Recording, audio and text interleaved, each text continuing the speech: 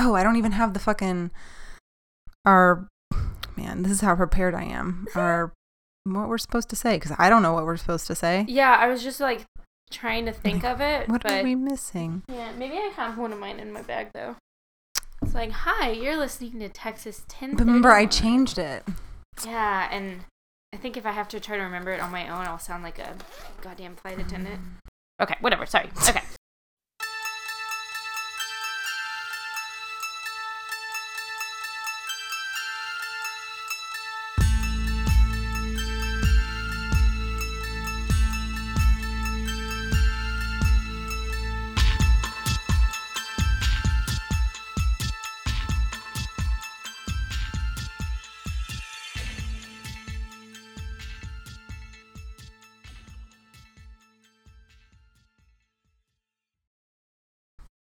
Are we recording? Yeah. Oh, okay, perfect. So welcome to Texas 1031, y'all. We're your hosts, Cassie and Hannah, and my God. Wait, I don't know why you struggled with that. Because I started... Like, you started saying specifically pertaining? No, I started saying Texas instead of 10. Oh, okay. I don't know. It's fine. It's okay. Just pick up where you left off. Yeah, 1031. It's a police code for crime in progress. And as you guys can probably guess, we discuss crimes and mainly murders that occur in Texas. And if you guys want to visit our website, which is texas1031podcast.com, you'll find all of our social media, or you'll find the links to our social media, and where to listen to us on iTunes, Stitcher, and SoundCloud. Still haven't gotten that Podbean thing underway. Sorry. And then also remember, the name of our website and social media accounts have no dashes, no spaces, no capitalizations or numbers, just all spelled out. Mm-hmm. And remember, if you guys are on iTunes, please rate, review, and subscribe. So every episode, we're going to bring you 2 murder cases. Tonight, we have one in Dallas, and then the other is in Houston.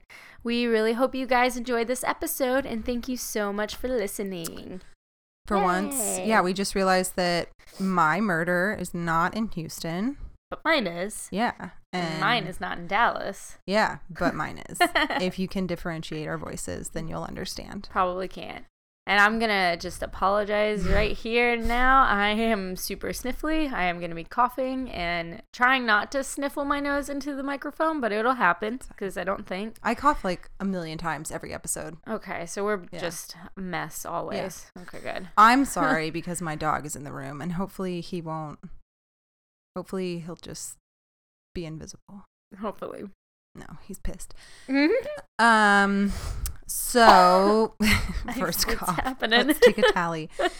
I guess Happy New Year. Oh yeah, Happy New Year. Hope everyone was safe and Ubered or just stayed home. Yeah, definitely stayed home. Yeah. I was close to, but yeah. No, she has a life. It's okay. Every once in a while. She invited me to have a life. So did. it's fine. You did. Yeah, so this is our 13th episode. Yay! Ironically, my murder took place on October 13th, which is my favorite day of the year. I don't know why. I think it's because it's Halloween month and did yours too? It's probably not. January 13th. Oh, close enough. It's still a 13. It's still a 13. That's pretty cool. That's awesome. We didn't plan this. Nope. Anyway, yeah, so 13th episode, pretty exciting. So to pick up where we left off, I guess last episode, I had given a brief little shout out to the lady on Instagram, and she followed up with more responses. Finally, I don't want to say finally because that sounds rude, but she I don't know if she listened to the episode and was like, oh my gosh, I didn't respond, or maybe she just, whatever, doesn't matter. So yeah, last episode we talked about our listener Michelle and her connection with Tim Green, the brother of Ricky Lee Green, like we stated was Cassie's, I guess, criminal or whatever on episode 5. She had a connection with him. If you want to hear about it, go back and listen to last episode. Yeah. But she sent us some cool pictures of her cousin and Tim and her grandmother, as well as the daughter that was conceived. So yeah, sorry I didn't respond. I'm a jerk, but whatever. It's fine. I will respond. I just wanted to give another shout out. Yeah, shout out. Whatever. Do you have any recommendations or anything like that, social media wise, that you want to talk about? No, our social media page has been pretty quiet lately. I feel like I need to be doing more with the Facebook, but I didn't do anything. Yeah. It was the holidays. Is that an excuse still? I don't know. I think so, because I feel like I lost in the last like 3 weeks of my life. It's just been so busy and packed, and I mean, we've both been sick at some point. Oh, I saw the movie Flatliners. Was that good? No. Was that a remake, right? Oh, I don't know. Yeah? Wasn't Kevin Bacon? No.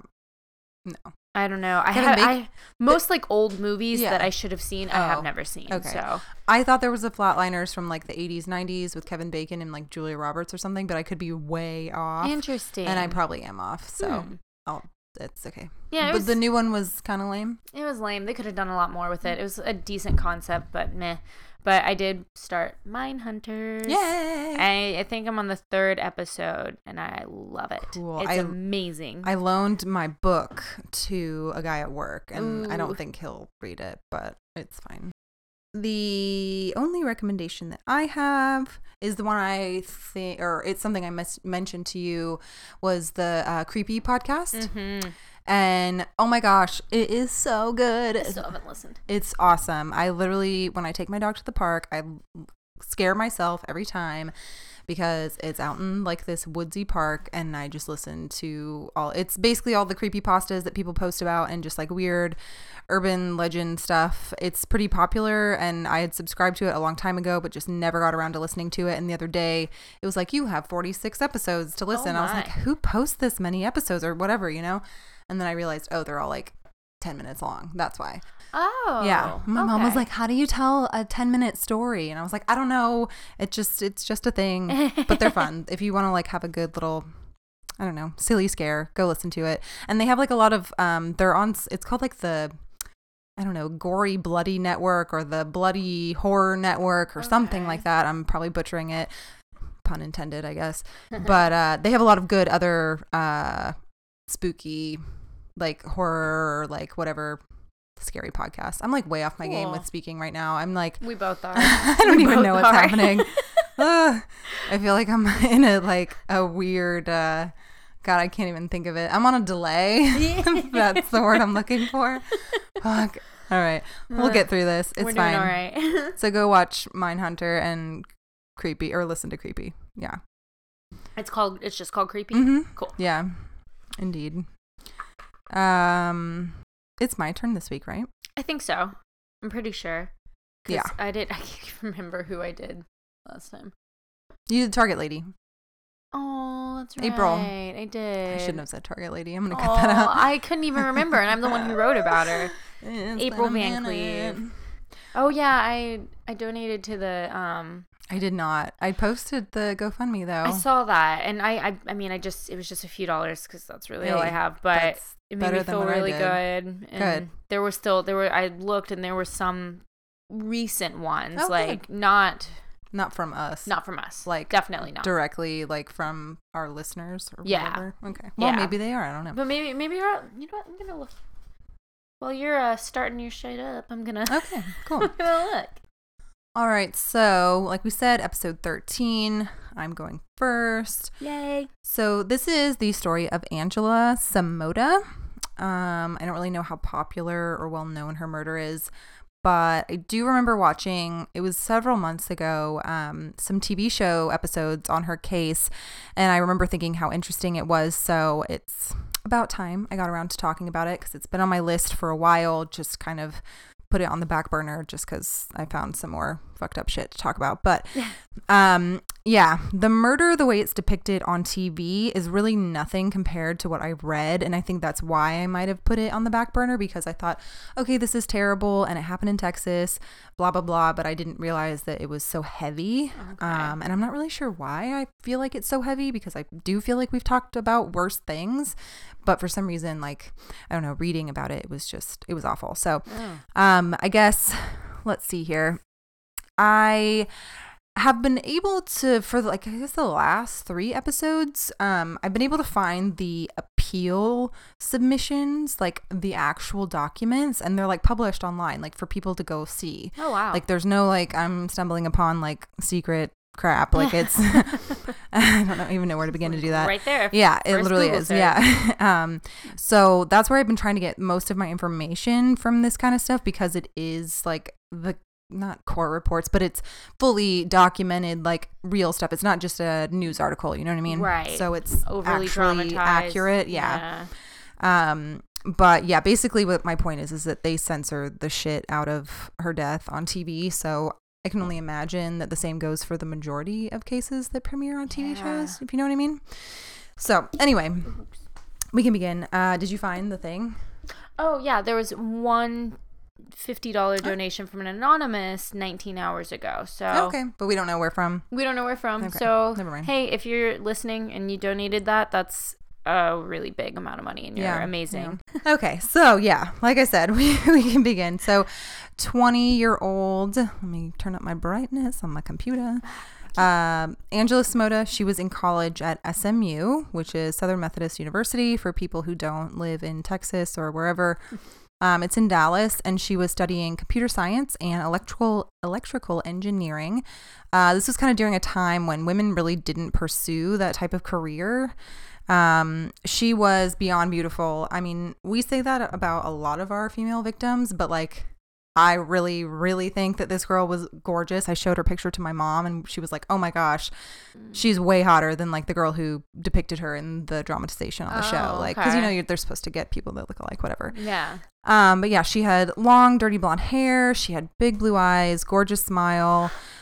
She was really smart, friendly. She was actually the social chairman of her sorority. Zeta Tau Alpha. I'm not really sure how to say that. My mom was a member of that sorority, so she told me how to say it, but I even typed out like a phonetic version of it, and I don't know if that's even right. That's like the fancy, like that's the sorority that most girls want to get into in Texas, right? I have no idea. I'm pretty sure I know a lot of girls that are very like, they're very good at being girls, and they're Zetas. Oh yeah, okay. I remember working with at and they would say they would go to like a Zeta party. So yeah, obviously there's more than one Zeta sorority. That's just shortened, you know what I mean? I think that's like, you know, there's like the I think the Zeta Tau Alpha, whatever. Because Alpha is like, I'm sorry, I'm harping on this way more than I should. It's okay. I just thought it was really funny. She's gorgeous. Because, yeah, it's those girls. Yeah. Not to be mean, but whatever. She was also a Hockaday alumni. Hockaday is actually, I know this school. It's in Dallas. It's like an all girls prep school, and I remember like I don't know if it's Catholic or not, but regardless, I remember hearing about it, and it was all the like really rich and pretty girls would go there. I mean, obviously you don't have to look a certain way to be accepted to a school, but I'm just saying. I also read that she had lived in Amarillo prior to moving to Dallas. I'm not really sure if that's exactly where she's from. But to me, this kind of more or less meant that she was most definitely an intelligent girl to be accepted as a transfer student to that prep school, as well as being accepted to SMU. It also kind of showed her upbringing and affluence to a certain extent. Both schools are private and expensive. So most likely due to her family's wealth, Angela also lived in her own condo about 5 minutes from the school. So kind of on to the night of her death. She had gone out with her school friend, Anita Kadala, and a new acquaintance, Russell Buchanan, bar hopping back on October 12th, 1984. Angela's boyfriend, Ben McCall, declined the invitation to go out with the others that evening since he had to be at work on a construction site early the next morning. I'm just going to put this in there now because the show, it's called Suspicion, and it basically breaks down like who you think is the suspect by giving you all these different suspects. Oh. And when I looked at you, like as soon as I like said people's names. Yeah, that's exactly. So funny. Yeah. Because it's like all these people could have maybe done it. But yeah, that was kind of funny. Okay. I'm on the right track then. Yeah. So Russell says that every place that they went, it was super crowded and busy with young people since it was the infamous college football weekend between Texas and OU held at the Cotton Bowl Stadium at the Texas State Fairgrounds in Dallas. So everywhere they went, he said that she knew everyone and they just had a blast. They went drinking, dancing, blah, blah, blah. Angela proceeded to drop off her friends separately. First she dropped off Russell, and then she dropped off Anita around 1 or 1:30. And then she made a quick stop at her boyfriend's house to say goodnight and then drove home. And she was killed less than 2 hours later. Wow. Yeah. So her boyfriend, Ben, would be the one to call the police on her behalf after a very concerning phone call he received shortly before her death. He stated he got a call from Angela soon after she arrived home. Ben claims he was kind of like half asleep, trying to understand what the phone call was pertaining to. He was getting the vibe that she was uncomfortable, and she asked him to keep talking to her, but then she said she would call him right back. He was concerned after hearing noises in the background, and she just seemed really nervous and just rambling. She said she had let a man into her condo to use the bathroom and telephone. He said he could hear Angela say, quote, "Oh, the bathroom is down the hall," as they were on the phone together. She never called him back. So the show said it was almost as though she was trying to give him clues to what was happening without saying it outright. You know, like have you ever seen like a movie like that where they dial their phone secretly in their pocket and they're like, "I'm at 212 blah blah blah street." You know what I mean? Like just trying to give the operator tips. I guess he said that's kind of what it was like. Okay. Yeah. So trying to not. I'm like, she's not that smart if she lets children. But okay. Yeah, no, it explains what happens. But I'm back with you. He tried calling her back after the phone call ended, but got no answer. Worried, after such an odd conversation, and got no call back, he drove to her condo. The door was locked and nobody responded when he knocked. He got back in his car, drove around the area looking for her, didn't see her, so he returned to her condo. But Ben was a construction supervisor. Like I said earlier, he was going to a construction site in the morning, and he had kind of like an early generation mobile phone situation installed in his truck. So he was able to call 911 from that. And officers soon broke through the door and discovered the gory scene in Angela's bedroom. So one of the officers claims upon entering her condo, he saw a single black pump on the floor, and this, quote, quickened his pulse because he didn't know anybody who just takes off one shoe and leaves it there. Mm-hmm. Kind of interesting. The two officers would later find her in her bedroom lying face up, covered in blood with her eyes open, with a giant stuffed bunny rabbit lying next to her on the bed. The lower half of her body was hanging off the bed. And they said, quote, "It looked like it was the result of evil preying on innocence." Kind of sad. Yeah. During the rest of the condo search, they found a smudge of blood on the light switch, blood on the shower curtain, as well as blood residue in the bathtub, as if someone washed blood off of something. Even though all the doors appeared to be locked and deadbolted, as well as no sign of forced entry, there was a knife missing from her knife set, and the murder weapon was actually never found. So although it appeared that the telephone had also been wiped clean, along with all of the other weird sort of DNA things that were happening blood-wise. When asked about the wounds suffered by Angela, responding officer Janice Crowther stated, "When we found her, it looked like her heart had been cut out and was just lying on top of her chest." Kind of gross. Because in the show, there it was just like, "Oh, she was stabbed," and I'm like, this is way heavier. Yeah, I feel like you have to break through ribs to get to the heart, right? That's nasty. Man. Yeah, I'm not nasty, but you know what I mean. Wow. They were able to lift latent prints off the hall bathroom, a drinking glass on the coffee table, a dry cleaning bag next to her bed, and the lid of the toilet in the bathroom next to her room. All of them were identified as Angela's except the one on the toilet seat. No foreign hairs were found on the bed, her clothing, or her body. After analysis of the blood spatter pattern, it's kind of hard to say, it was attested that the attacker was right-handed, was swinging the knife quickly, and was probably on the bed facing the victim when repeatedly stabbing her. It was also determined by bloody handprints on her thighs that she was being forcibly held down, and the blood smears on her face suggested that a hand had been covering her mouth during the stabbing, based on essentially, I guess, lack of blood spray or something. Mm-hmm. A small cut was found on the web of her thumb, which appeared to be defensive, and officially she had been stabbed 18 times. 2 of the 18 wounds penetrated her sternum. All 18 penetrated her left lung and her heart, one of which entered and exited her heart entirely. Yeah, lots of stabs. No external injuries were found to her mouth, genitalia, or anus. However, they did find, quote, gooey globs in her mouth and vagina. So, as you probably guessed, a rape kit would conclude the globs were semen. So this is why I can't wait to study forensic stuff in a few weeks, because this determination of science and stuff is really cool. So I thought this was gonna be kind of basic, but it's actually pretty interesting. So you would think yeah, sure, he raped her vaginally and orally and then stabbed her. But with an autopsy and deeper forensics, the medical examiner would state that these globs would not be found in a healthy or alive female, because semen will break down from its own enzymes and natural reaction in the vagina. So this takes place in under an hour after sex. This discovery, although it might not sound major to anyone initially, it'll be used in appeal arguments. So we'll get into it a little bit more. So yes. So does that mean it was done post-mortem? We don't know. Okay.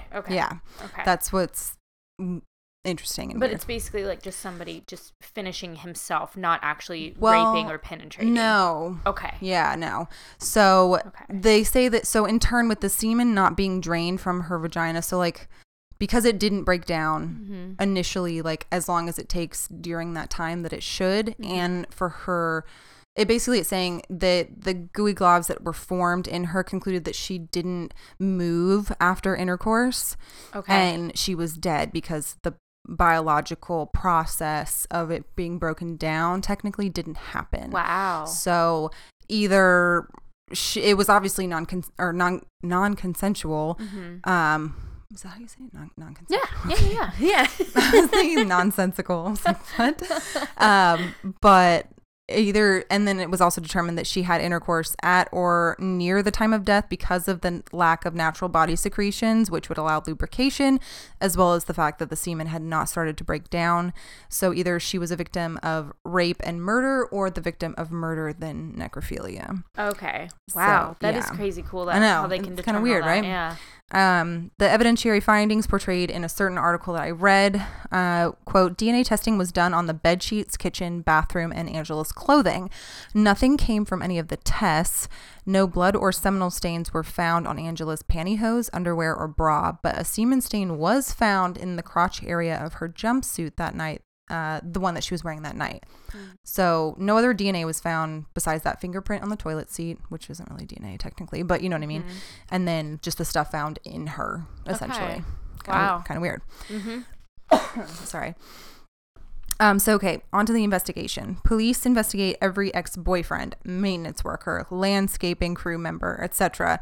The male friend that she had gone out with that night, Russell Buchanan, he was a main suspect for a very long time. His alibi was that he, was dropped off that night and he went to a wedding in Houston the next day. He claims he didn't hear about the murder until he came back to Dallas the following week. He was able to avoid being arrested or charged with Angela's murder since his alibi did check out, but in all honesty, I'm kind of surprised that he wasn't framed for her death due to how long the police lingered on him as the prime suspect. And I'll get into it later, but there was some circumstantial evidence that was actually kind of decent. So I mean, I feel like we've heard about people getting charged for way less. Yeah, oh exactly. Yeah. Yeah. So over 20 years later, one of Angela's best friends and freshman year roommate in college, Sheila Wysocki, Forensic Files, who had been contacted back in 1984 and even tasked with trying to basically entrap Russell Buchanan without success. Wow. Yeah. Not cool. Had grown tired of her friend's rape and murder going unsolved. It's weird because on the show, I know I keep referencing the show, but it's from her perspective, basically, of my friend got killed and I'm trying to figure out who did it and blah, blah, blah. Okay. And that's why they bring up the stuff with her. They basically pull her aside and are like, help us catch him. But wow. I think I mentioned it later. I don't know. We'll see. So she had since left Texas and was living out her life. She was a mother up in Nashville. And she says that one day she had a vision of Angela standing at the edge of her own bed. And it was then she realized it was time for her or the police to really just finally track down Angela's killer. And for 4 years and nearly 750 phone calls later, she decided to get her own PI license and work on the case herself. Oh my God. During that time. Yeah, super cool, badass. right? I know. She had contacted Dallas PD enough times for them to finally locate their, quote, lost evidence in the case and have it retested, even after she was told, quote, some cases just aren't meant to be solved. Like, who says that to someone? Lazy. That's so annoying. Lazy cops. Right. With every phone call she would place, she was given an excuse on what happened to the evidence.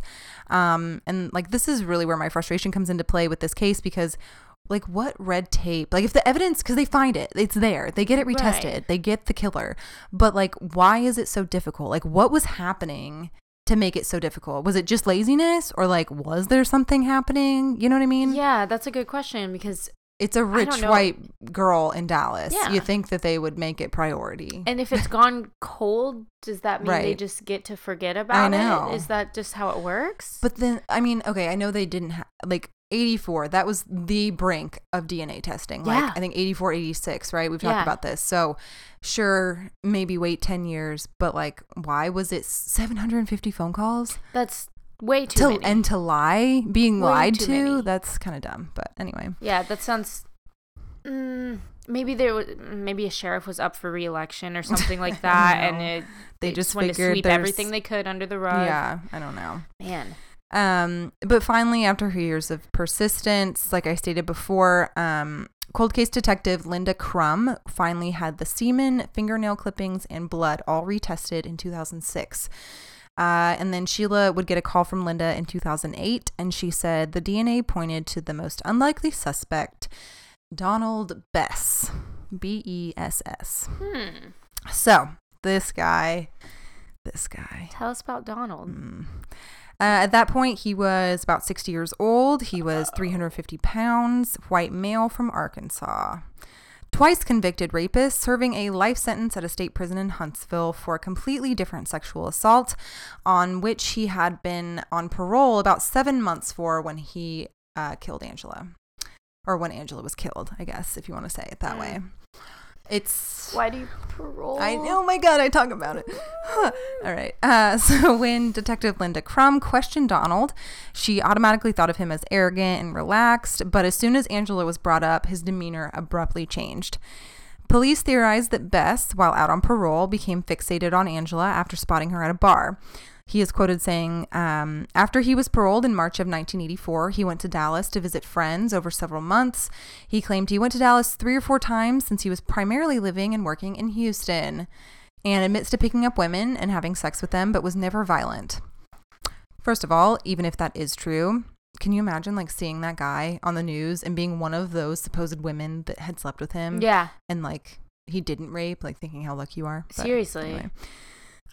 So according to reports from Angela's friends, her striking good looks often earned her attention and sometimes even love notes from strangers and classmates. So it wasn't too far-fetched for people to like be obsessed with her, I guess. Yeah. Yeah, police believe Donald followed her home that night, knocked on the door asking to use her bathroom and telephone. Perhaps this kind of explains the fingerprint on the toilet seat that hadn't been identified and the phone being wiped down, because maybe he did use the phone and use the bathroom. Yeah. The way that the show depicts it, again, was that she thought that because she had gone to visit her boyfriend right before she went home, begged him to come over, blah, blah, blah, because he hadn't gone out with her that night. And he was like, no, I got to get up early. And so when she heard the knock at the door, she thought it was him, like, surprising her. And so she just opened it and he, like, barged in, essentially. So Oh my God. you think, what a dumb bitch. Why would she open the door? But, like, at that point, she was just like, what the fuck? And that's why she called him. And he's 300 pounds. So Right. There's no way she could have. He's yeah. disgusting. Like, he literally looks like, picture a rapist, a 60-year-old rapist in your mind, and there you have it. I'm picturing the guy from Human Centipede 2. Oh, that's pretty much. Yeah? Okay. Big fat guy? Yeah. Ugh. Wait, is that the second one or the third one? It's the second one. The third one is when they're in the prison. The third one's stupid. They're all stupid. Yeah, so it's the second one. Yeah, The like Rent-A-Cop guy. Yeah, that's exactly with him. the sandpaper. I love those movies. Oh my god, they're the best. Anyway, they thought he probably threatened Angela while she was on the phone with Ben, hence why she suddenly hung up the phone. He raped her, began stabbing her with a kitchen knife to silence her when her boyfriend knocked on the door. And then Donald may have finished the crime while Ben left to search the neighborhood and called the police. Oh, because I wondered, I was like, how could he have left? They potentially just like missed each other as Donald was leaving and Ben was like re-arriving essentially.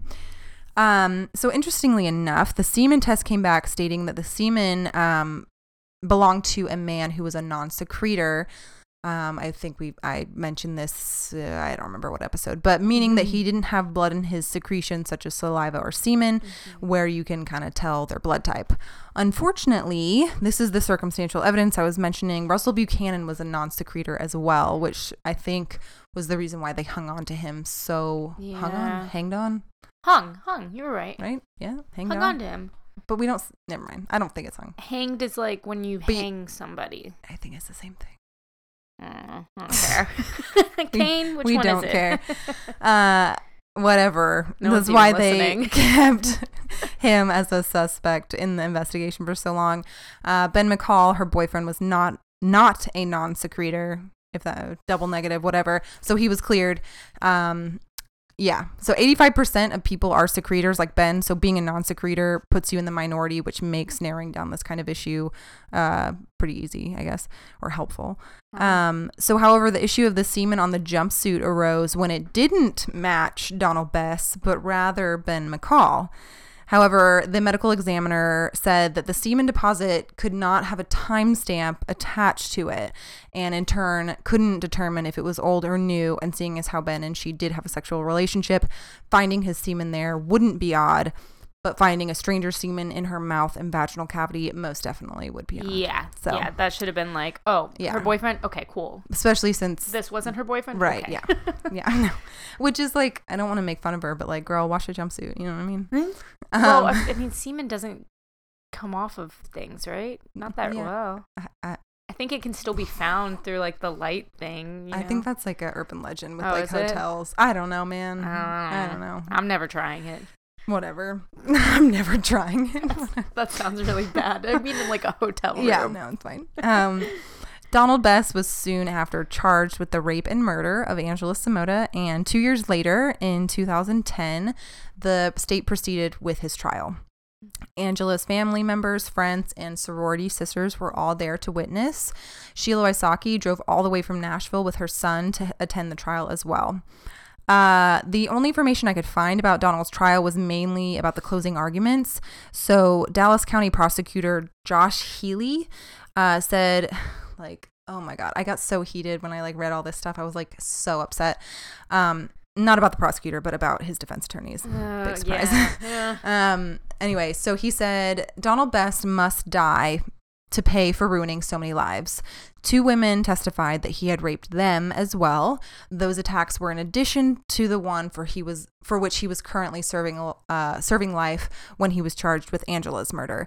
His former wife also testified that he physically and psychologically abused her. So if there's any confusion, he had gotten out on parole for a completely different rape and kidnapping, sexual assault, all that stuff, and then got charged with another one before, because I mean it was 20 plus years in between him getting caught and killing Angela, so he had gotten put in prison for another rape and was getting charged with Angela's rape and murder during that time. So he has a past, essentially, is what I'm trying to say. Quote, if Donald Bess isn't deserving of a death sentence, then who is?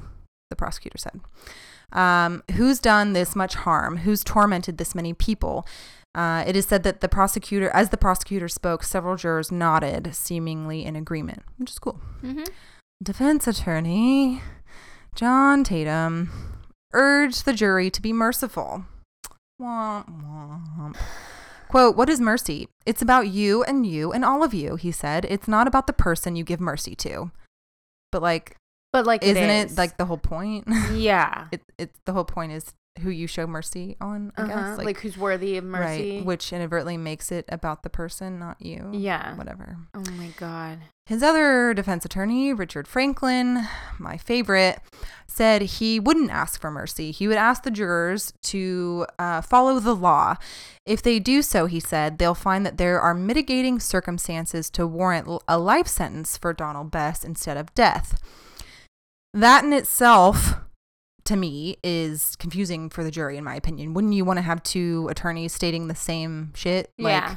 Maybe they wanted to cover all angles, that the jury could probably be swayed or something, but I think it adds a lot of confusion for people. And I think that was their angle. They wanted to confuse them. I don't know, but I feel like most jury members need to have their hand held through the whole trial. So I think adding more information to sift through wouldn't be smart, but then again, they are defense attorneys. So I think the prosecution had like a impassioned, speech, and they were like, this guy kind of sucks, so let's just try like mitigation. Richard Franklin also cited Donald's poor health, his age, his difficult upbringing with an alcoholic/controlling mother, and his relatively clean prison disciplinary record. Oh, good for you. As reasons for a lesser sentence. He acknowledged that his client had, quote, done weird stuff and bad stuff. Like, okay, let's be super intelligent. I don't know. Weird and bad. Right. Oh my God. But which part was the murder? Was it the weird or the bad? But said Donald could live out his days in prison without posing a threat. I literally put in parentheses, my blood is boiling. Yeah. Quote, once a jackass, always a jackass. Once a really bad person, always a really bad person, Franklin said. But the question the jury must decide, he said, is, quote, always a murderer or not? Always a threat or not? Franklin said he would understand if a jury in 1984 had sentenced Best to death, but this jury, he argued, has seen that oh my God, I can't even get through the sentence, has seen that Best can behave himself behind bars and thank you. And she just dropped her pen. And that should make a difference. In parentheses, my blood is spilling over the sides of the pot because it's boiling so much. Her heart was removed from her chest. Right. Do you want to hear my rant paragraph? Please. Real quick in all bold? Newsflash, Mr. fucking Franklin. Sorry to burst your bubble, but Donald Best is and always has been a fucking threat. And you're a lying and conniving piece of shit for trying to get him off the hook for a potential death sentence. Not that he's listening, but to me, it is just as bad for like to stoop to that level as it is for Donald to do what he did and like to go off of, oh, he had this pristine prison behavior and a sucky childhood. Like you're trying to like give a reason or an excuse for his behavior. Like, I mean, this is a horrible, premeditated yet opportunistic, which is like the worst combo of all. Like, no. Yep. I put in bold, go fuck yourself in your oh so ironic SMU law degree. Of course. No, it's just like I looked up his website. He's still practicing law. Shit. He's partners with just a single female who I wrote, she tried the first internet sex crime in Dallas County. So she should be cool, right? Yeah. And should then be. Right, yeah, no. And then it says on their website they never refuse a case because of its horrendous nature. No, you certainly don't. And that's because I'm thinking like, if you have to be a defense attorney, you have to do your job. But in a case like this, like, is that doing your job? No, I to think make you're excuses, obstructing justice. Like, I know that your job is to get a lesser sentence for your client, but do it in a better way, man. Don't be so disrespectful. I don't know. You know what I mean? I mean, especially he's already in jail for a life sentence, so it's like nothing else is going to nothing's going to change on a separate crime. Yeah, like he obviously like now it's being found that he I don't know committed this heinous act. So it's like, all right, it's not sorry, a one buddy, and done. I'm just gonna. It's not like I'm not he really could gonna try maybe, that hard for you. It's not like it was just a one-time thing, and maybe he could potentially sway a jury. Like, right, this guy has a past. Yeah. Like, it's very obvious. And there's nothing that because I can see a defense attorney wanting to do a good job. Like, I got this guy off, so I can get you off, and I can charge more money from that. But this guy's already in jail for life, so it literally doesn't matter. No. Like, he's not getting him off of anything except the chair. Yeah, or whatever it was in 84. Oh yeah, I wonder. I don't know when they changed that, but anyway, we can keep going. Yes. His defense attorneys did agree during the trial that semen found in Angela's body provided a DNA match to Donald, but they said that evidence didn't prove that their client murdered her.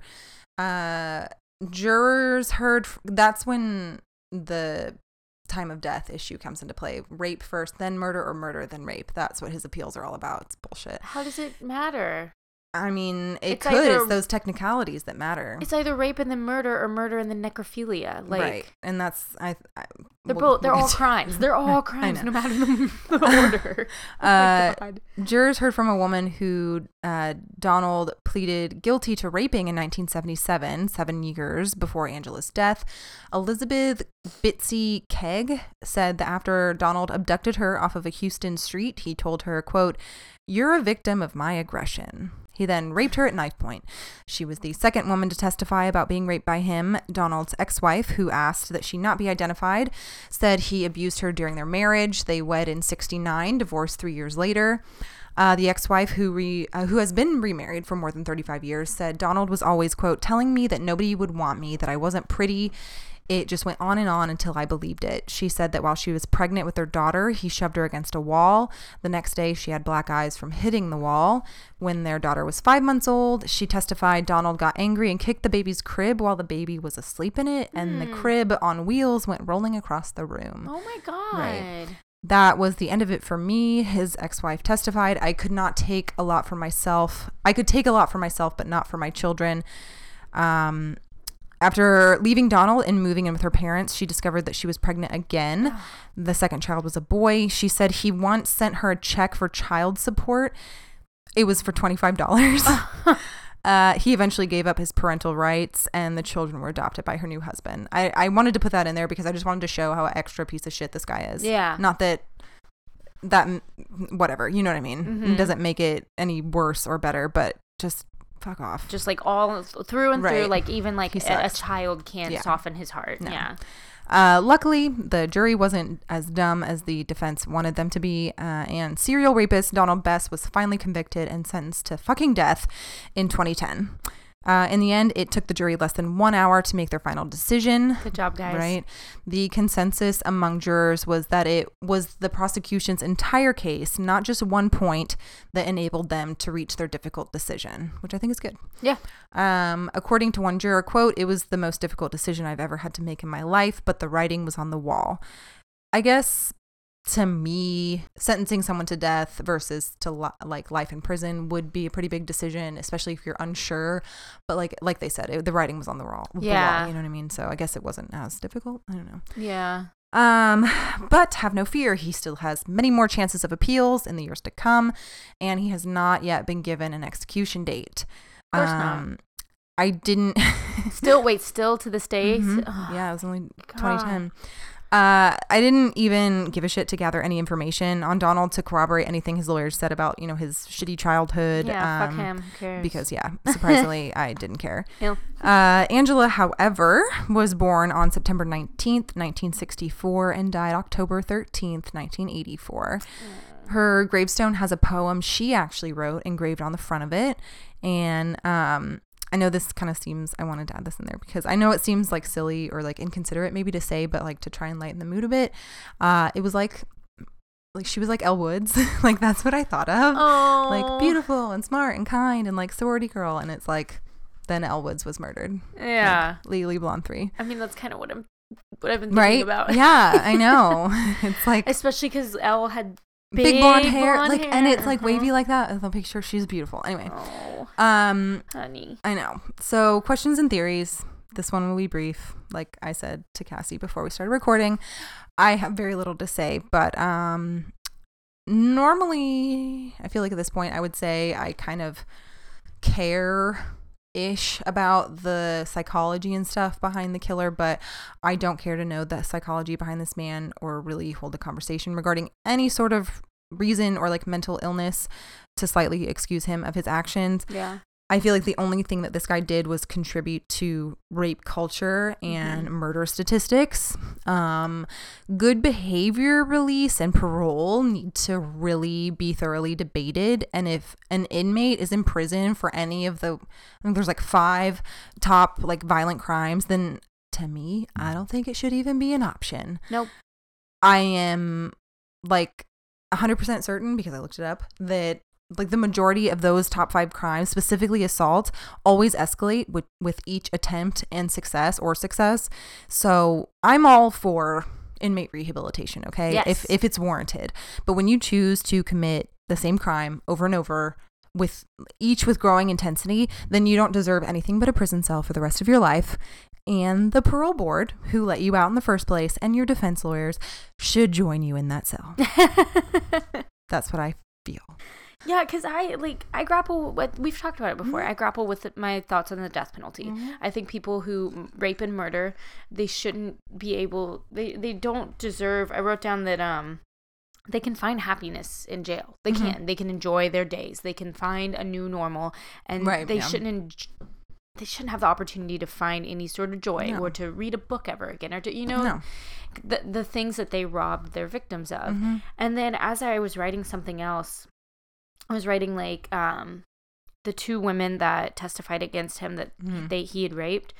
I was writing like, oh, I bet those women are sick about not being taken seriously. And then I had the biggest realization: rape just isn't taken seriously. No. He was out on parole because all he did was rape a woman. Because it's called assault still. Yeah, it's not taken seriously. No. It's not looked at. I mean, look at fucking Brock Turner. Like, it's not looked at as something that could escalate. It because women are not altogether seen as something that matters. We're kind of property still. Yeah, like it's, it's your body, you were raped, sorry. Like, You're there's for it. lawmakers in our government right now that believe that rape is a blessing from God sometimes. Like, like especially if it results in a child or in your body, you can one guy, I forget his name because who cares about him, but he said that a woman's body has certain defenses where they can just shut it off and just lie there and enjoy it. Enjoy it. Oh, no. I was going to say, sure, yeah, our body will not produce the lubrication, just like the medical examiner said, and will tighten up because it's your natural instinct. If you don't like something, you're trying to get rid of it. You don't want it somewhere, it's not going in. But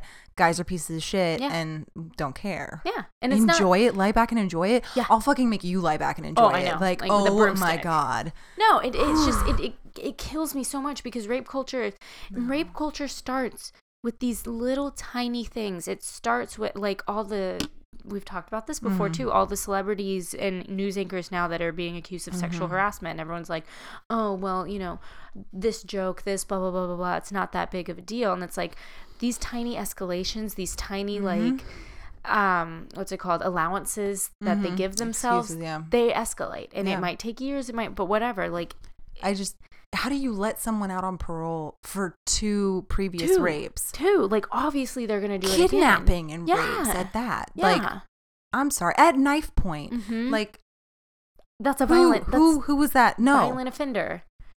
It just... Yeah, it kills me because I feel like... people don't believe victims my parents, and I love them so much, and they're great, tolerant people, and I'm sure they would have come around if I had talked to them about it more, but my mom asked at dinner the other night, she was like, which one of my kids knows a current event? And I just kind of sat there. I was like, I know she doesn't mean me because I know everything. I know everything. And no one knew anything. And I was like, oh, how about this, guys? True or false? Did Alabama almost select a pedophile to the special Senate election seat? Blah, blah, blah, blah. And both my parents go, well, there's no proof. And I was like, are you kidding me? Wow. Like, the rumor, like, I don't want to say I get it because at the end of the day, those types of things can ruin a person's life because of speculation, but like, come on. Like, the proof is on the internet of their, like, their sex offender registry. That's the, like, no. And like, I just don't understand the world we live in now where victims are not believed. Right. Because we see that happen. We see the wrongful accusations. We see it, but we don't see it nearly or even close to as much as we see truth. As we see the truth. Yeah, and that's the sad thing about it. And people are always going to want to take the poor man victim of this, and men can get raped too. Like, that's the thing that never gets talked about. Exactly. More so. Yeah. So it's just it's sad that this man was let out on parole and this woman died because they decided to let him out on parole. Well, and the last thing I'll say about this is that Obviously, everyone can tell my biggest issue is always with the lawyers. But his appeal will claim that, like I said before, he is guilty of her rape, but not her death because of the semen deposits in her body when it was left, blah, blah, blah.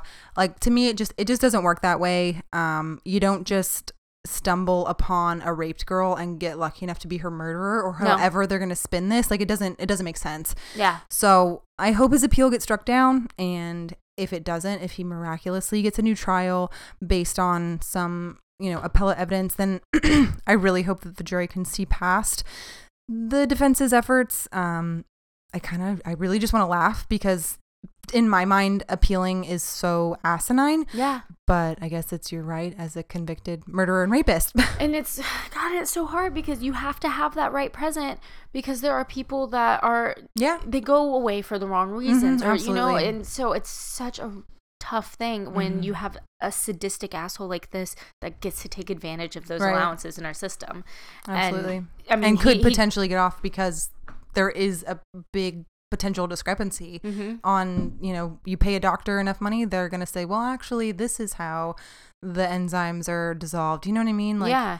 And because, sure, he's going to, if he gets off and doesn't end up with the death penalty, he'll spend the rest of his life in prison. But Manson lived to be like, what it was, like 86 or 87? So like that. You can live a long life in prison. You can watch TV in prison. You can have a blog from prison. Like, you can still have a life from prison. He doesn't deserve to have a life. Angela lost her life at 20. Like, right. Go fuck off. Yeah. Like, if you sit on the potential appellate board or the hopefully not even going this far, but potential jury on Donald Bess's case, or I guess I should say Angela Samota's case, then please do not be a fucking idiot. Yeah. That's all I have to say. Yep.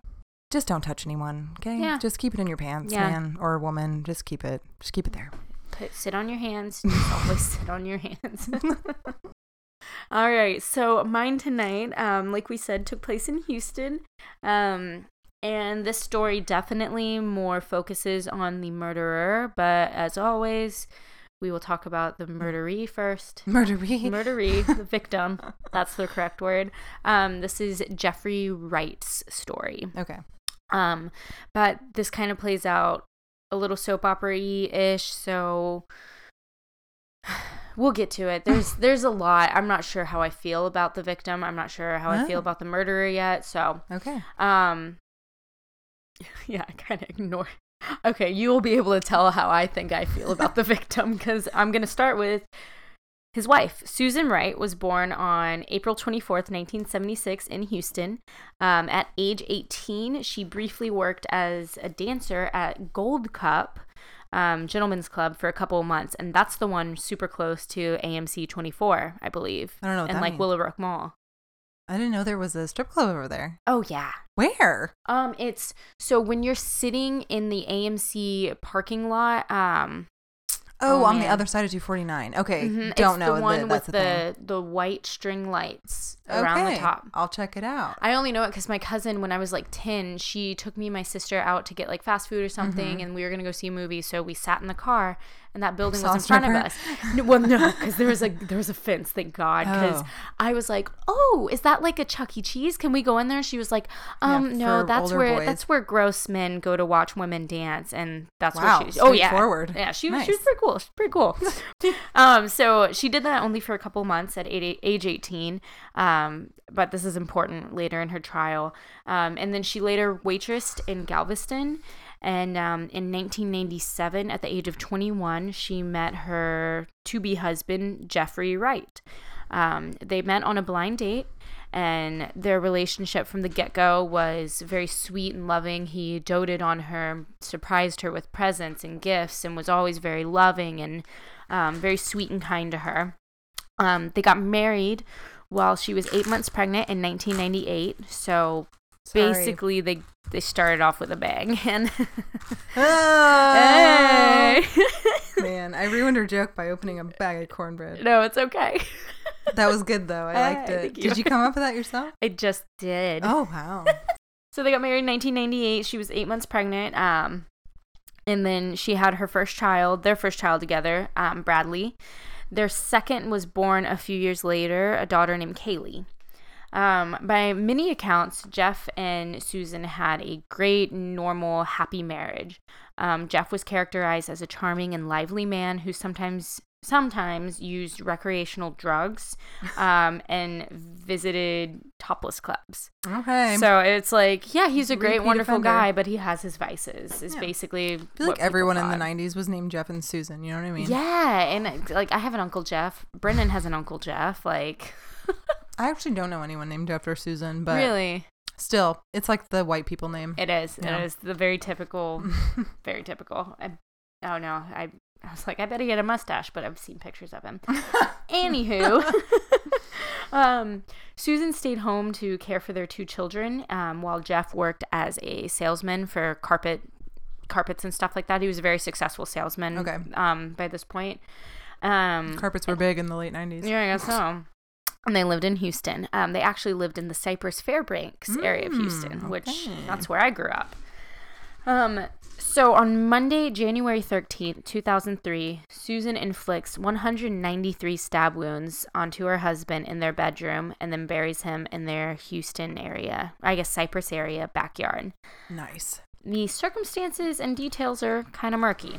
Why would you bury your husband in the backyard? Like, There was That's- already a little bit there was already a dug cemetery? up a little bit. Yeah, we'll mention it. Okay, I We'll was talk like, about who it. just, that's the worst idea, but okay. So, according to Susan, after the birth of their first child, Bradley, Jeff became very controlling. He always needed to know her whereabouts. She couldn't leave the house much at all, and when she could, it wasn't for very long at all. If she was even just a tiny bit late, like she had spent a couple more minutes at her parents' house or at the store, he accused her of cheating, and he was very jealous. She also had to keep a perfect home, no messes, no toys on the floor, no children acting up. Dinner could not be late by even a second, or she would suffer his fits of rage. I wrote no obey equals fits of rage, shorthand.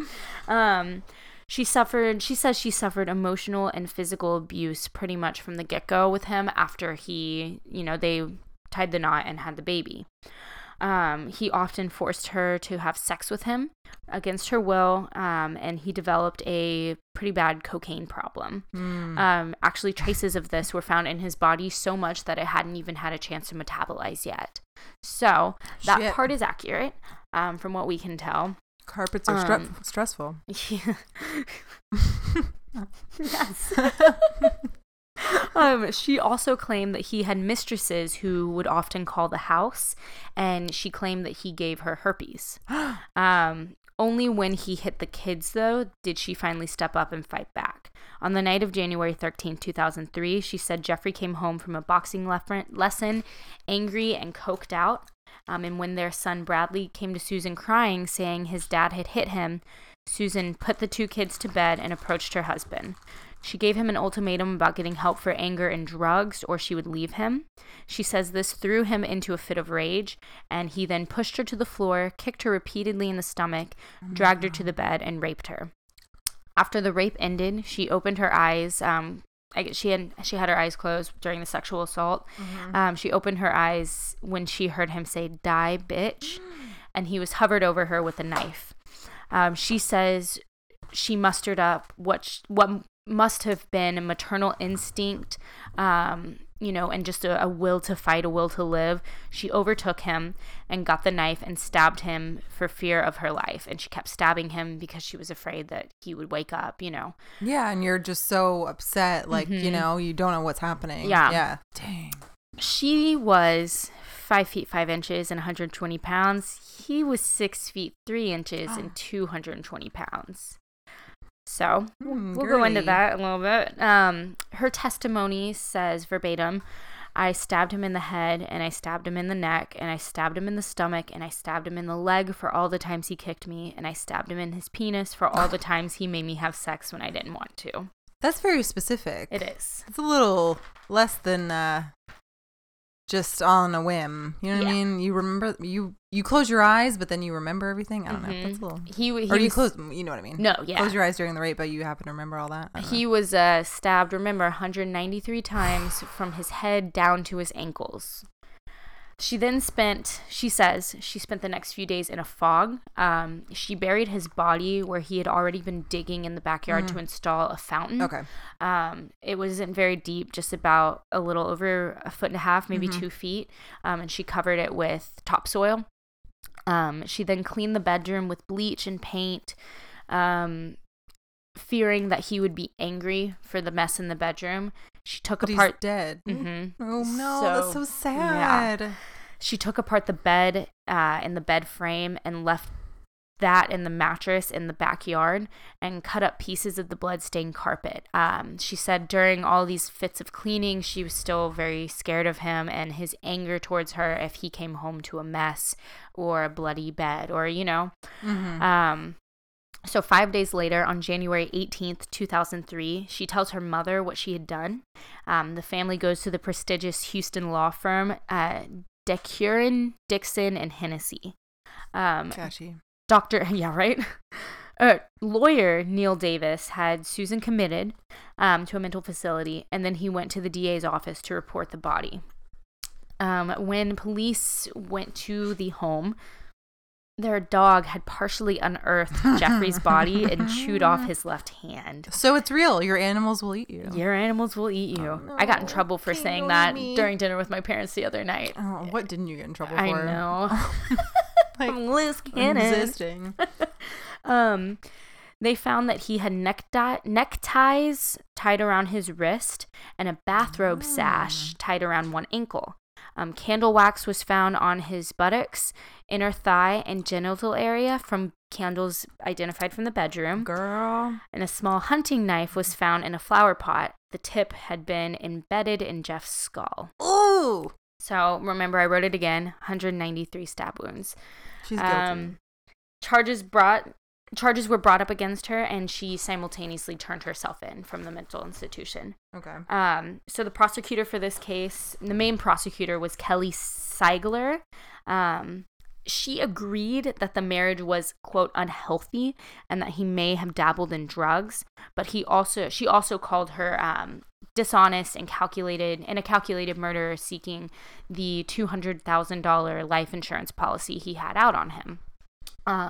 She cited her past career as a topless dancer to hurt her character and, you know, all of that. I hate that crap. I do too. Like, that's so unnecessary. Yeah. And sometimes it is, but fuck. Everything I There's read always about two it. sides. Yeah, and she was a dancer for 2 months when she was 18. Yeah, you don't have any idea what you're doing. Basically what she did is saved up enough money to enroll in nursing school, and she only lasted in nursing school for like 6 months or so. Hey, and then you're smart enough to get accepted. Right. So, you know, it's that's character dancing. Assassination. Like, it is. If you don't have a better defense than that, then goodbye. Right. She said that it would have been impossible for the tiny Susan to overpower her large husband. She said she painted the picture of Susan luring him in with a sex game, which would explain why he was tied to the bedpost supposedly tied to the bedpost, the candle wax, and the ability to power over him. He also the nicks on his genitals were superficial. Okay. And they weren't very deep, like stab wounds, to what the prosecution used to indicate a game of torture, you know. Mm-hmm. So in the aftermath, we're going to kind of skip a little bit, just back to Susan. In the aftermath of this crime, the days following, she cleaned out the joint bank account. She took Jeff's name off of the family voicemail recording. The day after the stabbing, she went to police and pressed charges against him. Photos of her injuries were taken. She had cuts and bruises. Prosecution said that this would have been from the fight when she stabbed him to death. Mm-hmm. That would have been from all of that happening. She also told her neighbors that he stormed off after abusing her and after a fit of rage, and asked them to call the police if they saw him. She also called Jeffrey's mother and repeated her story about them having a fight, him abusing and raping her, and then leaving in a fit of rage. She told his mother that he was abusing cocaine, behind on bills, skipping work, and borrowing thousands of dollars to support his habit. Prosecution pointed out that she never reported the abuse or injuries prior to this instance, prior to her going to the police the day after she murdered him. Siegler used all of this to contend that she was cruel and manipulative and calculating. Flipping the page. Prosecution called witnesses to the stand, like Jeff's family and some friends that painted him as kind and gentle and a loving man, great family man. One of his coworkers testified that he had overheard a phone call between Jeffrey and his wife, Susan, about Jeffrey filling out some insurance papers. So they couldn't be filed right away, and he was slowing down the process. And he said that she was livid about that. I feel like that should be hearsay. What insurance stuff? You know what I mean? Was it life insurance? The life insurance. Okay. Yeah. I didn't know if it was health insurance or no. car Yeah, the life insurance.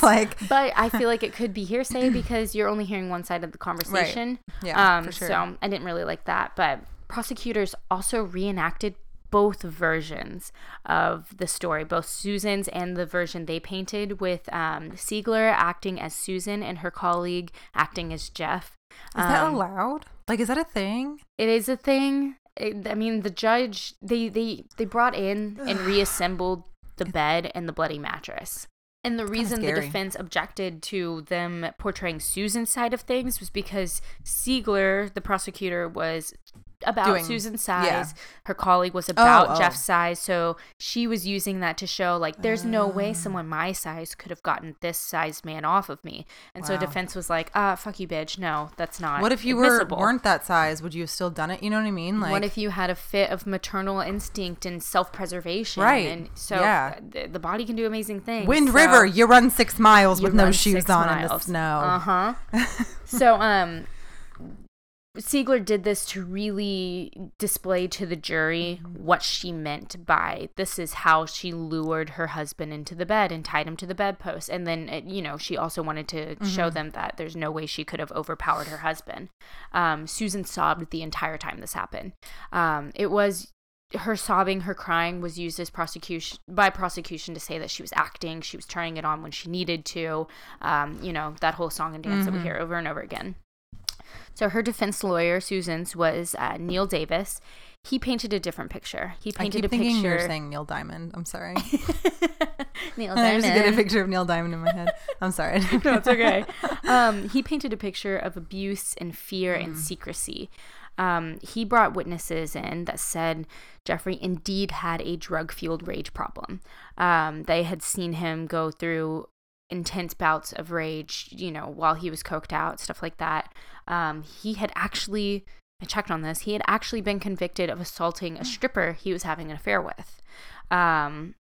Susan's friends and some neighbors said they suspected abuse, and her hairdresser recalled seeing bruises that would have indicated abuse, and that kind of gave her some red flags. Dang, you think one thing and then you hear the other side and you're like, shit. That's why I was kind of excited about this one, because I don't know where I stand. Yeah. So the defense also pointed out that police ignored patched up holes in the walls of their house that looked, hastily patched up, that would have been from when Jeffrey would throw punches at Susan and miss and hit the wall. There was also a shattered bathroom door frame that had been shattered when he repeatedly slammed the door on her arm over and over again until the door frame shattered. Oh my God. And they mishandled or didn't check up on evidence. They didn't check the bedposts for fibers from the neckties and stuff. They also didn't properly file away stuff that was found under his fingernails, and it molded in holding or whatever where they keep that stuff, and so that had to be thrown out. So they couldn't test to see if he had scratched her and had DNA. Her skin. Okay. Dang. Jeffrey had defensive wounds on his hands, which defense pointed out that meant his hands were free to fight. They weren't bound like prosecution maybe not had. First. Maybe he got free. You know what I'm saying? Right. You're getting stabbed. You're a big guy. I don't know. Never mind. Yeah, and I have so many thoughts about this. Davis said that that Susan did not know about the life insurance policy, and she had actually had some newfound fear for her life because she knew that he took one out on her. Oh, so she says that she didn't know about the one on him, just on her. He said that he painted a picture of Jeffrey being a very secretive guy who was very big on appearances. So he, of course, would not want anyone to ever suspect that he was abusing his wife. And Davis blamed this attack and this murder on a battered wife's break in reality and sought probation charges. Defense sought 45 years in prison. Oh, and at this point... Dang, her defense? Or the defense. Oh, their defense. Okay, I'm sorry. Yes. The prosecution I meant. Crap, yeah, whoopsie. Who are these guys? It's a lot. No. Defense wanted probation. Prosecution wanted more their like defense 45 was years. 45. Okay, Yeah. got it. And this was thrown into play, something that Susan had told her defense attorneys, but no one else. She said that her son Bradley had knocked on the door while she was stabbing her husband, and she put on a bathrobe and she opened the door and said everything's okay and, go back to bed. And he went back to bed, and defense used this to say, oh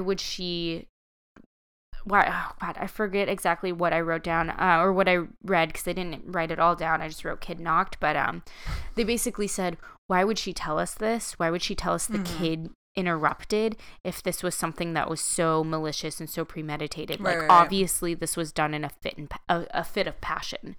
On March 2nd, 2004, after only 5 hours of deliberation, 7 male and 5 female jurors found Susan Wright guilty of murder.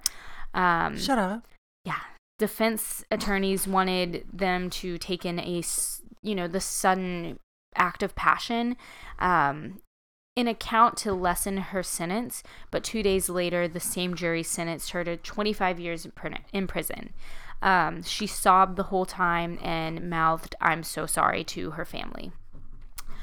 Her appeals, she appealed once in 2005 and that was denied. She appealed again in 2008 and a new witness was brought forth. Misty McMichael, who... Forensic Files. Yeah, and also an NFL wife. Yeah, she... who is an NFL wife and Jeff's ex-fiance. She testified that her ex-fiance Jeffrey was abusive and emotionally and physically abusive during their 4-year relationship. New sentencing hearing was brought about. Oh my gosh. New sentencing hearing was granted after determining that Wright's counsel rendered ineffective assistance during punishment phase of trial in 2009. Good. Yeah. So November 20th, 2010, she was sentenced to 20 years instead of the original 25. Ooh, she got credit for time served. Oh, okay. So she was eligible for parole February 28th, 2014, when she was 48 years old. Her children are with Jeff's brother, and Jeff's family believes that she did it out of greed for the life insurance policy. They don't believe anything about he being abusive, and they chastise her, of course. She said to them during this, 2010 resentencing, "I just want you to know that I'm sorry. Again, I am sorry. I'm sorry he's not here. I'm sorry you don't have your son and your brother and your brother-in-law, and I'm sorry that the kids don't have their father. I'm sorry that he's not here." She is held in the hobby unit in, Marlin, Texas. I saw a couple different places, but I think that's where she is right now. She was denied parole twice already, once on June 12th, 2014, and the other time on July 24th of 2017. She's up for parole again on July 2020. So that that's all of the facts and everything. So now we can roll into questions and theories. Okay, so biggest question, was she a battered wife? Was this in self-defense? Was this premeditated? Was it merited if it was premeditated because she was a battered wife? What do you think? I'll hear your opinion. I'll give mine. I think we're on the same page, but I don't know. I'm flip-flopping on my page because I don't necessarily fully believe, because there's 3 different scenarios. You know, the first scenario is that he was attacking her and she overtook him. Second scenario is that she lured him, you know, for a sex game. Mm-hmm. And then the third scenario is that she tied him to the bedpost and just went apeshit on him. So I think, because he had defensive wounds. So I think that means that he couldn't have been tied to the bedpost. And if he had been tied to the bedpost with, you know, mm-hmm. stuff, if you can say, I had a maternal instinct bout of, you know, power, so I could overpower him, then prosecution could say, or anyone could say that he would have had the instinct, to whatever to break the neckties, to, you know, break himself from the binds. So I think since they didn't check the bedpost for fibers, since he didn't have wounds consistent with being tied, mm-hmm. They were just found on him. I think it's possible that she just might put him on him. Yeah, maybe to make it easier to drag him out to the yard. Or just to corroborate the story. I mean, maybe, but how long was he there before they found him? Just 5 days. But also, her story was not that she tied him at all. Her story was that he was attacking her, and she maybe they didn't get that far. You know what I'm saying? Maybe they were on him, but they weren't tied to the bedpost. See, I think maybe she was able to overtake him or something, and she tried to tie him to a bedpost or something, but it's also like 193 times is a lot to stab somebody. It's in the superficial wounds on his penis, that does indicate torture, you know, like a slow, like... But maybe it's a combination of all these scenarios, mm-hmm. right? Maybe it's like, I don't want to have sex with my husband, but I have to because I am a beaten, battered wife, and mm-hmm. I fucking hate my life, but I'm doing this because it's better this way than not. Mm-hmm. And he wants to fool around, so we'll get out the candles, we'll get out the neckties, we'll get out the little knife to nick your balls up or whatever you're into, right? And then they're done with that, and it's time to tie him up, and she just is like, no. Yeah. Maybe something happened where he wanted to do something that she didn't want to do, or vice versa, or whatever. And she was like, I'm over it. Yeah, because I don't think it's likely that she was able to overpower him. He was a 1.5 foot taller than her and almost twice her weight. But I mean, I don't know how big the knife was. It said hunting knife. I'm assuming a decent small size. Hunting knife. I mean, most hunting knives are what, 12, 13 inches? I think something so. Like that? So I guess that would be small. Would you use that to nick your husband's genitals? I don't know. Maybe that's all you had on hand.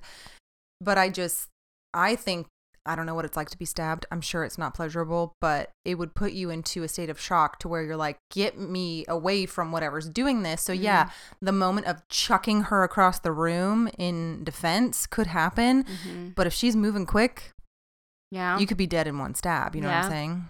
Especially if it's in your face. It's true. I don't know. I don't know. And he was found with a lot of cocaine in his system. So I think he could be just incoherent. Yeah. And I think he maybe was. How do they say things that like, oh, he didn't have a drug? I don't know. Never mind. All right. Sorry. Right. Yeah. Like he had so basically everyone agreed that he used drugs, and everyone agreed that he frequented strip clubs. And I mean, using coke one time does not a drug habit but still. But he had used so much that people knew. And that 5 days later, it still hadn't been metabolized in his body. Mm-hmm. So there was still like a ton left in his body when they found him. So it's like, I think pieces of her story are true. Mm-hmm. I think that's a good point. The weird stuff that she did throughout the week. That's what I wrote down of like the aftermath. Mm-hmm. Like, it's very strange. And it seems like she was trying to cover up what she had done. But you see about that stuff all the time, whether it's fake or not, whether you're like, I know that it was a fit of passion or it was a total accident, but I know I'm going to get framed for it. Mm-hmm. So I'm going to try my best to cover it up, which your best is, I mean, what can she do? She's 5 foot nothing trying to carry this guy around. But That's when you call the police. I mean, obviously it's too late, but Yeah. whatever.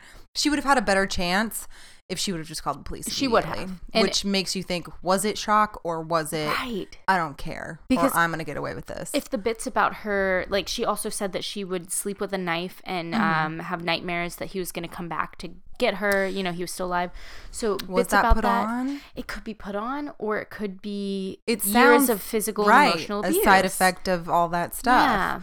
I wrote down lying, why if not guilty, and then I wrote, when was the stripper abuse? When did that girl come forward, or supposedly he had abused a dancer that he was dating or something? When was that? I'm not sure. I should look that up. And then why wasn't the football player wife? Because when you're going into trial, you hunt down every lead and every person, and you cover every track that you know of or can or find out, whatever. So why wasn't this girl brought forward before? Maybe she didn't know about her, Yeah, that's because she true. was only 21 when they met, and he was like 33, I believe. Okay, that's a good Or not point. 33. I think he was. But I mean, she could have come forward. I don't know. I don't know. Whatever. I just think that's a little. I mean, they should have tracked down ex-girlfriends in They should general have. and been like, "Hey, did you suffer abuse? Did you suffer abuse?" So on and so forth. So I think that was maybe A mishap on defense's part, but I think so. it's those appeals. It's those appeals that should be heard or should be granted, or whatever you want to call it, because new it's evidence like, has come about. Yeah, and it's. I don't want to say, God, this is like literally what we just talked about. That's so funny how it correlates, because it's like the women should be heard and the men should go fuck off. But like, I don't know. I know. And it's like, where do you draw the line, or what's Yeah. the right thing? What's the right call in that situation? Because prosecution brought up that she had never before mentioned or reported her abuse, and it's like, okay, if you're terrified for your life, you won't. No, because you have won't. children and Absolutely. all that stuff. Yeah. So that's fuck you. That's you can't tell a battered woman what to do. But they were also like, And you don't know what you why would do in not that just get a situation. divorce instead of murder? And it's also like, that's but you don't nothing know better. what a battered woman is gonna do. Right. So he's going to get the letter or the phone call saying, "Hey, your wife filed," and he's Yeah. going to be like, "All right." he's gonna she's find you and toast." kill you or Yeah. something. Yeah. And it's so I really want to side with the fact that she could have been a battered wife that had suffered years of abuse. Especially because there's so many other women that have claimed. Yeah. But I also Why else would she kill him? 193 times is so much, though. But because of the abuse, they Yeah. always say that it's because of rage and it's personal, and it's Yeah. like, how much more personal can That's you get true. than being beaten and raped? I also wrote that down of like raping your wife wasn't a thing, Yeah. back in the day, and I'm so glad that it is now. But I don't know. I wonder if they brought that into consideration in her trial of I don't like, think so. probably not. No, it didn't Of seem course like not, it. because he's dead and she's just raped. I don't know. I don't know. I don't know. There's too much stuff that was, like you said, the neckties and the DNA under the fingernails. I don't think you can convict someone without every bit of information. Yeah. Were they told that they didn't test right for the nails, or the nails got messed up, or Defense knew that, yeah. did the jury know that? Yes. Okay. Yes. Then in my mind, if they are privy to that information, that is reasonable doubt, and you shouldn't convict someone. Yeah. I don't think That's a she should big have if. gotten something as low as parole. Or probation, I mean. I agree. Yeah, because she still killed the guy and is admitting to it. So that's I think pretty something obvious. more like 15 years. Something like that. And that again, like, if you want to play off that you're an arrogant asshole and like, I didn't kill my husband, I'm a battered woman, you wouldn't plead guilty and admit to what you did. She's showing somewhat remorse, you know what I mean? Which shows relative truth. Yeah. And kind of correlates all of the actions she had post murder. And you know what I mean? And maybe You're scared and all that. maybe she thought like she can't outright, maybe she's too scared to outright tell somebody I'm being abused. But if so many people said that they suspected it, even neighbors, they saw, and I don't know, in your head as a victim you might think this has to be obvious, people know and no one's helping me, so no one's going to believe me. So that can I would kind of see why your story is a little fucky. Like, I feel like we didn't get the full truth from her. Dude, I know she's guilty, but I don't think she's guilty for the right reasons. Yeah. If that makes sense. Yeah. If you have multiple people saying that she looked beaten up, people that she couldn't just outright contact and be like, hey, have my back on this. Like, no, that's pretty obvious to me. And I think you don't call the cops because you're scared shitless. Right. You don't call the cops after he's dead because you're scared shitless. Yeah. Like it's everything. And you have to get rid of his body because you have small children in the house. Yeah. And she's doing the erratic cleaning. Like, yeah, you're obviously, you're imagining that he's coming home to beat you because you killed him. Mm-hmm. So yeah, of course you're going to cover up the body because you don't know what is happening in your life. And dude, God, I think I'm glad in this case that she didn't get sentenced to death. Absolutely. She didn't get sentenced to life in prison. I think it's good. They got to charge her with something, but I hate that she was up for parole in 2014 and it's been denied. And it's like, I kind of hope she gets out on parole in 2020. Mm-hmm. And I would really like to know if she's getting any sort of, I'm sure she's not because our prison system kind of sucks, but I would like to know if she was getting or is getting any counseling, any sort of mental evaluations. Absolutely. Because if she is a sociopath that really took pleasure in killing him and he wasn't abusive at all and she wanted the money, then, which I just don't think that's the case. I think the facts that we have are that he was probably drug abusing and he was abusive to her, and at least while fucked up. Yeah. And maybe he wasn't abusive to the kids. Whoops, I just banged that. Maybe he wasn't abusive to the kids except that one night. Maybe he never was abusive to the kids, but maybe she just hit her breaking point for herself. Maybe she did do it to defend her children. I think the way she killed him, like the way it happened, the way it went down, I don't think we got the full story from her, or the correct story. You can't get rid of the stripper. You can't get rid of the ex-girlfriends. You can't get rid of the neighbors and the bruises. It's too much to ignore. So I think somebody fucked up. Yeah.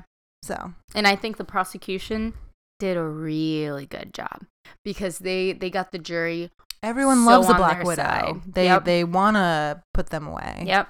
And I think defense, I think it kind of sucks. And she, it was either her I read a quote from. No, it was her I read a quote from. She said that she just couldn't believe that people could look in her eyes and hear the truth coming from her and still not believe her. Mm-hmm. So, she felt helpless. Her sister was appalled at the sentencing because they knew that she was a battered wife. So, man, if you suspect your friend or your sister or someone whoever, or your brother or whoever is in an abusive relationship, like, fucking reach out to them, man. Like, make sure you do it in the safest way possible. But it's like, I mean, I feel like we mentioned him a few times already, but that's like the Scott Peterson case. There were a couple of jurors who openly said, like, there were a bunch that were excused from this case, but they all convicted him beyond emotional reaction. Yeah, like, first thing. And so any evidence that supported that he was innocent, they had already made up their mind, so that doesn't matter to them.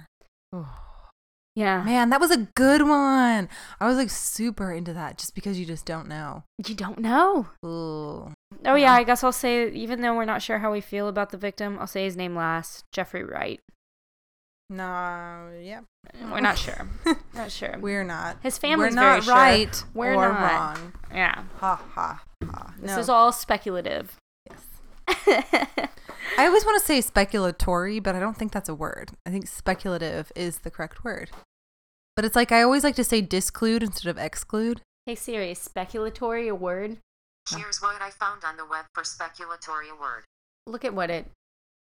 Wow. Okay. Wow. Specula, Tori, like Tory spelling. Cool. All right. Well, Siri's useless. I don't think it's a word. I don't think so either. No. No one's listening. No one's listening. But please don't forget to rate, review, and subscribe. And be sure to check out all of our social media for photos on these cases. And links to our sources will be put in the show notes if y'all want more information. And we will be back in 2 weeks with more Texas true crime.